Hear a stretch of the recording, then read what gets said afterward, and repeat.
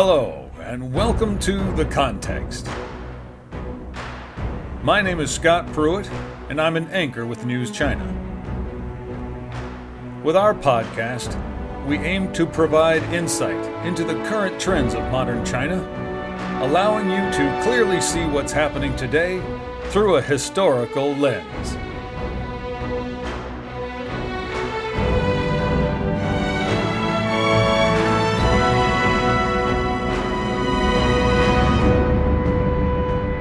Today we'll talk about the 2,000-year-old tomb of Zhao Mo, second ruler of the Southern Yue State, that is now a wildly popular museum in Guangzhou, giving visitors insights into the ancient Maritime Silk Road and the state's twisted relationship with the Han Empire.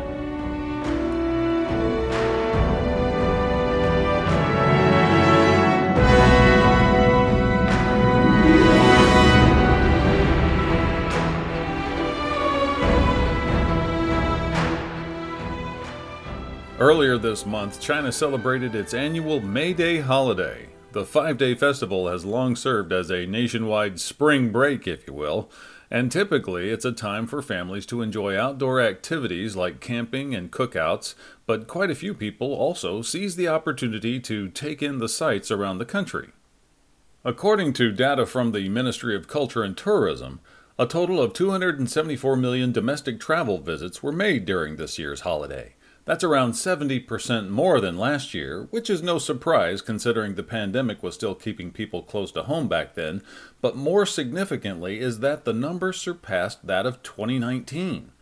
Domestic tourism revenue during the holiday reached 148 billion yuan, which is about 21.4 billion US, a year-on-year increase of 129%.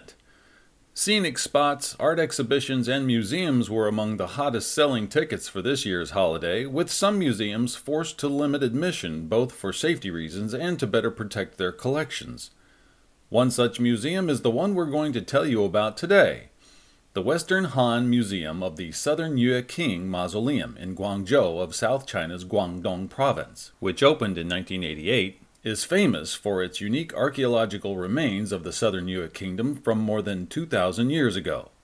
The facilities cover more than 14,000 square meters, and the two exhibition sites, the King's Tomb and the Palace Gardens, boast a total of 10 exhibition halls. Domestic travelers were so eager to visit its popular attractions that the online booking system crashed. Now let's get into the story of how this tomb was discovered and the history that is unveiled by its relics. In 1983, as Southeast China was undergoing economic expansion with its coinciding construction boom, a team of construction workers found some slab stones buried in the Xianggang Hill area of Guangzhou. They noticed hollow spaces between the slabs and were savvy enough to suspect they had stumbled upon an ancient tomb. Archaeologists rushed to the site and managed to pry open the stone door. On the other side of a short passageway was the central chamber in which they found a coffin in extremely poor condition, and the body inside had long since disintegrated. However, a treasure trove of jade funerary objects remained intact, including a jade burial suit sewn with silk thread. Now, if you've been following our podcast, you may recall our previous episode on the elaborate jade burial suit of Liu Sheng, the first king of the Zhongshan state in the Western Han dynasty who ruled from 154 to 113 BCE. We talked then about how jade burial suits were used as garments for deceased emperors and nobles. They were assembled from thousands of pieces of jade and stitched together with gold, silver, or copper threads according to the class of the individual. Such a luxurious design comes from the ancient belief that jade could absorb the essence of the mountains and keep the body of the deceased from decaying. So the discovery of this jade burial suit shocked everyone involved because it indicated that the tomb belonged to a high-ranking noble of the Han dynasty, while the earliest ancient tombs previously excavated in Guangzhou were nobles of the Jin, the dynasty that reunited China in the year 280 after the Three Kingdoms period, which occurred in the wake of the collapse of the Han dynasty. Wang Weiyi, deputy director of the museum, told WE Talk, a China news service production, that due to the age of the tomb and the fact that water had flooded the chamber many times, the jade burial suit had essentially decayed when it was first unearthed, as the jade pieces, all 2,291 of them, were scattered all over the place. But this suit stands out from the other 20-some jade burial suits discovered in China due to the uniqueness of its thread. Though jade burial suits with gold, silver, or copper threads are not uncommon, this one with silk thread is the only one of its kind in the world. Deputy Director Wang added that, at the time, it was a major archaeological problem as to how to deal with the jade pieces and repair the suit. The archaeologists decided to use plaster to pack the jade suit and transported the whole thing along with other attachments to the Institute of Archaeology under the Chinese Academy of Social Sciences in Beijing. There, it was stored in a well-equipped laboratory and restored, bit by bit, by a team led by archaeologist Bai Rongjin, taking 3 years to complete. Besides the jade burial suit, further exploration of the tomb found a seal that read Emperor Wen, which finally confirmed the identity of the tomb owner, Zhao Mo, second king of Southern Yue, a vassal state of the Western Han Dynasty that covered present-day Guangdong, Guangxi, Hainan, as well as parts of southern Fujian and northern Vietnam. The domain of Southern Yue was originally inhabited by various ethnic groups collectively called the 100 Yue. The 100 Yue people were known for their short hair, body tattoos, fine swords, and naval prowess. They leveraged their geographical advantage, the coastal area and the region south of the Yangtze River, to develop trade, and in doing so accumulated substantial wealth. The wealth and trade source attracted the attention of Emperor Qin Shi Huang, the first unifier of China, who undertook a series of military campaigns to conquer it. Zhao Tuo, a general of the Qin dynasty, participated in the conquest and took control of the region. After the fall of Qin, Zhao established the independent kingdom of Southern Yue in 204 BCE.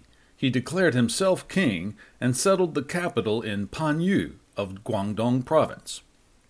During almost the same period, Liu Bang proclaimed himself as Emperor Guangzhou of the Han Dynasty in 202 BCE, with its capital in the present-day Xi'an of northwest China's Shanxi province.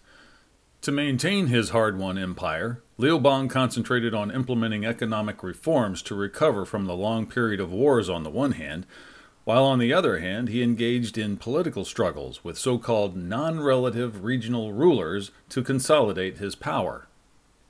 Non-relative regional rulers were those powerful commanders who sided with Liu Bang on his way to the throne. When Liu became Emperor Guangzhou, he rewarded 8 of them with titles of king and territories covering a very large area. But later, he felt that these kings and their entrusted areas constituted a substantial threat to his own rule. It took him several years to reduce these territories, demoting some of the kings and executing others as rebels. After that, only members of the imperial family were permitted to use the title of king. These endeavors left Emperor Guangzhou with no energy and resources to confront the remote Southern Yue head-on. In 196 BCE, he sent an envoy on a diplomatic mission to Southern Yue to persuade Zhao Tuo to declare allegiance to the Han Empire. At the same time, he dispatched an army to the neighboring Changsha state to watch over Southern Yue, thereby threatening an attack if Zhao refused to acquiesce. After weighing the pros and cons, Zhao Tuo decided to submit to the Han. Therefore, he was given a seal to legitimize him as king of Southern Yue. Now here's where the story gets even more interesting. Emperor Guangzhou died the year after Southern Yue's submission, and Emperor Hui succeeded the throne, but his mother, Empress Dowager Lu, reigned instead of her weak son, holding the status of emperor in all but name. In 183 BCE, Empress Dowager Lu implemented trade sanctions on the Southern Yue, restricting critical products like iron and horses. And since Zhao's relatives still lived in the Central Plains, she had them killed and his ancestral tomb destroyed. Zhao Tuo retaliated by proclaiming himself Emperor Wu of Southern Yue, attacking the neighboring Changsha state and extending his territory by securing the submission of several border towns with the Han. 3 years later, in 180 BCE, Emperor Wen of the Han Dynasty ascended to the throne. Hoping to repair relations with Southern Yue, he abolished some of the trade sanctions, restored Zhao Tuo's ancestral tomb, and withdrew armies stationed along the border with Southern Yue. In response, Zhao agreed to give up the title of emperor in all communications with the Han, but he continued to use the title of emperor within his kingdom until his death in 137 BCE at the ripe old age of 103.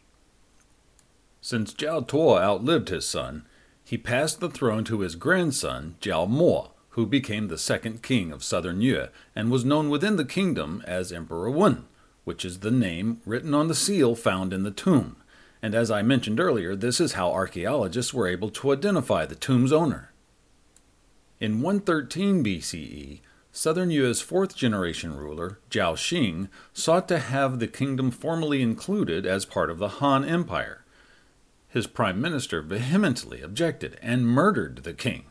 The prime minister installed Zhao Xing's elder brother, Zhao Jiande, on the throne as the fifth ruler of Southern Yue, thus forcing a military confrontation with the Han.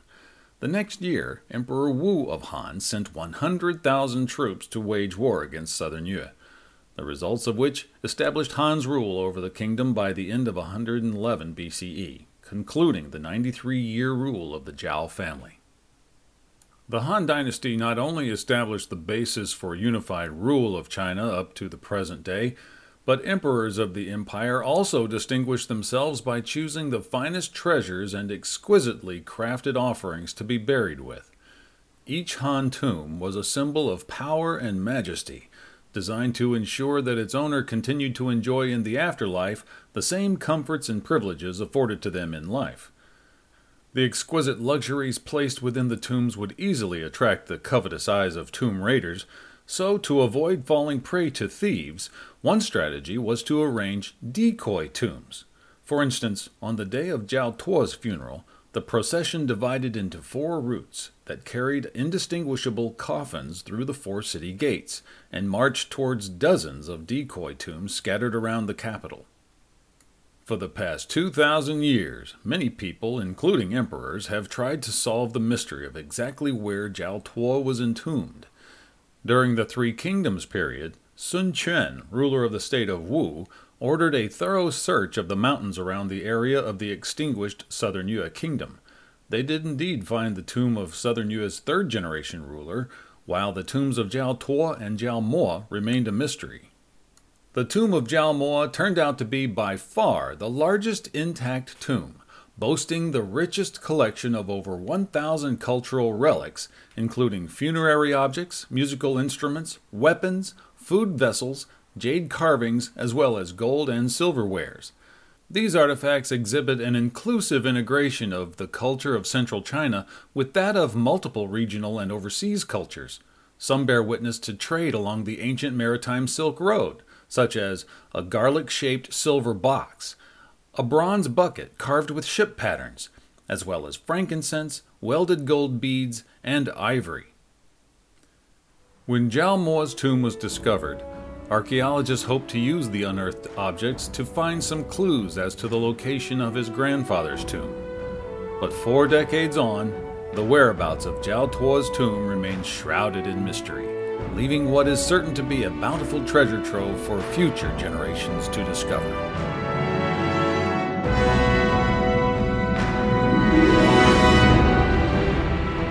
Well, that's the end of our podcast. Our theme music is by the famous film score composer Rock Chun. We want to thank our writer Song Yimin, translator Yang Guang, and copy editor Pu Ren. And thank you for listening. We hope you enjoyed it, and if you did, please tell a friend so they too can understand the context.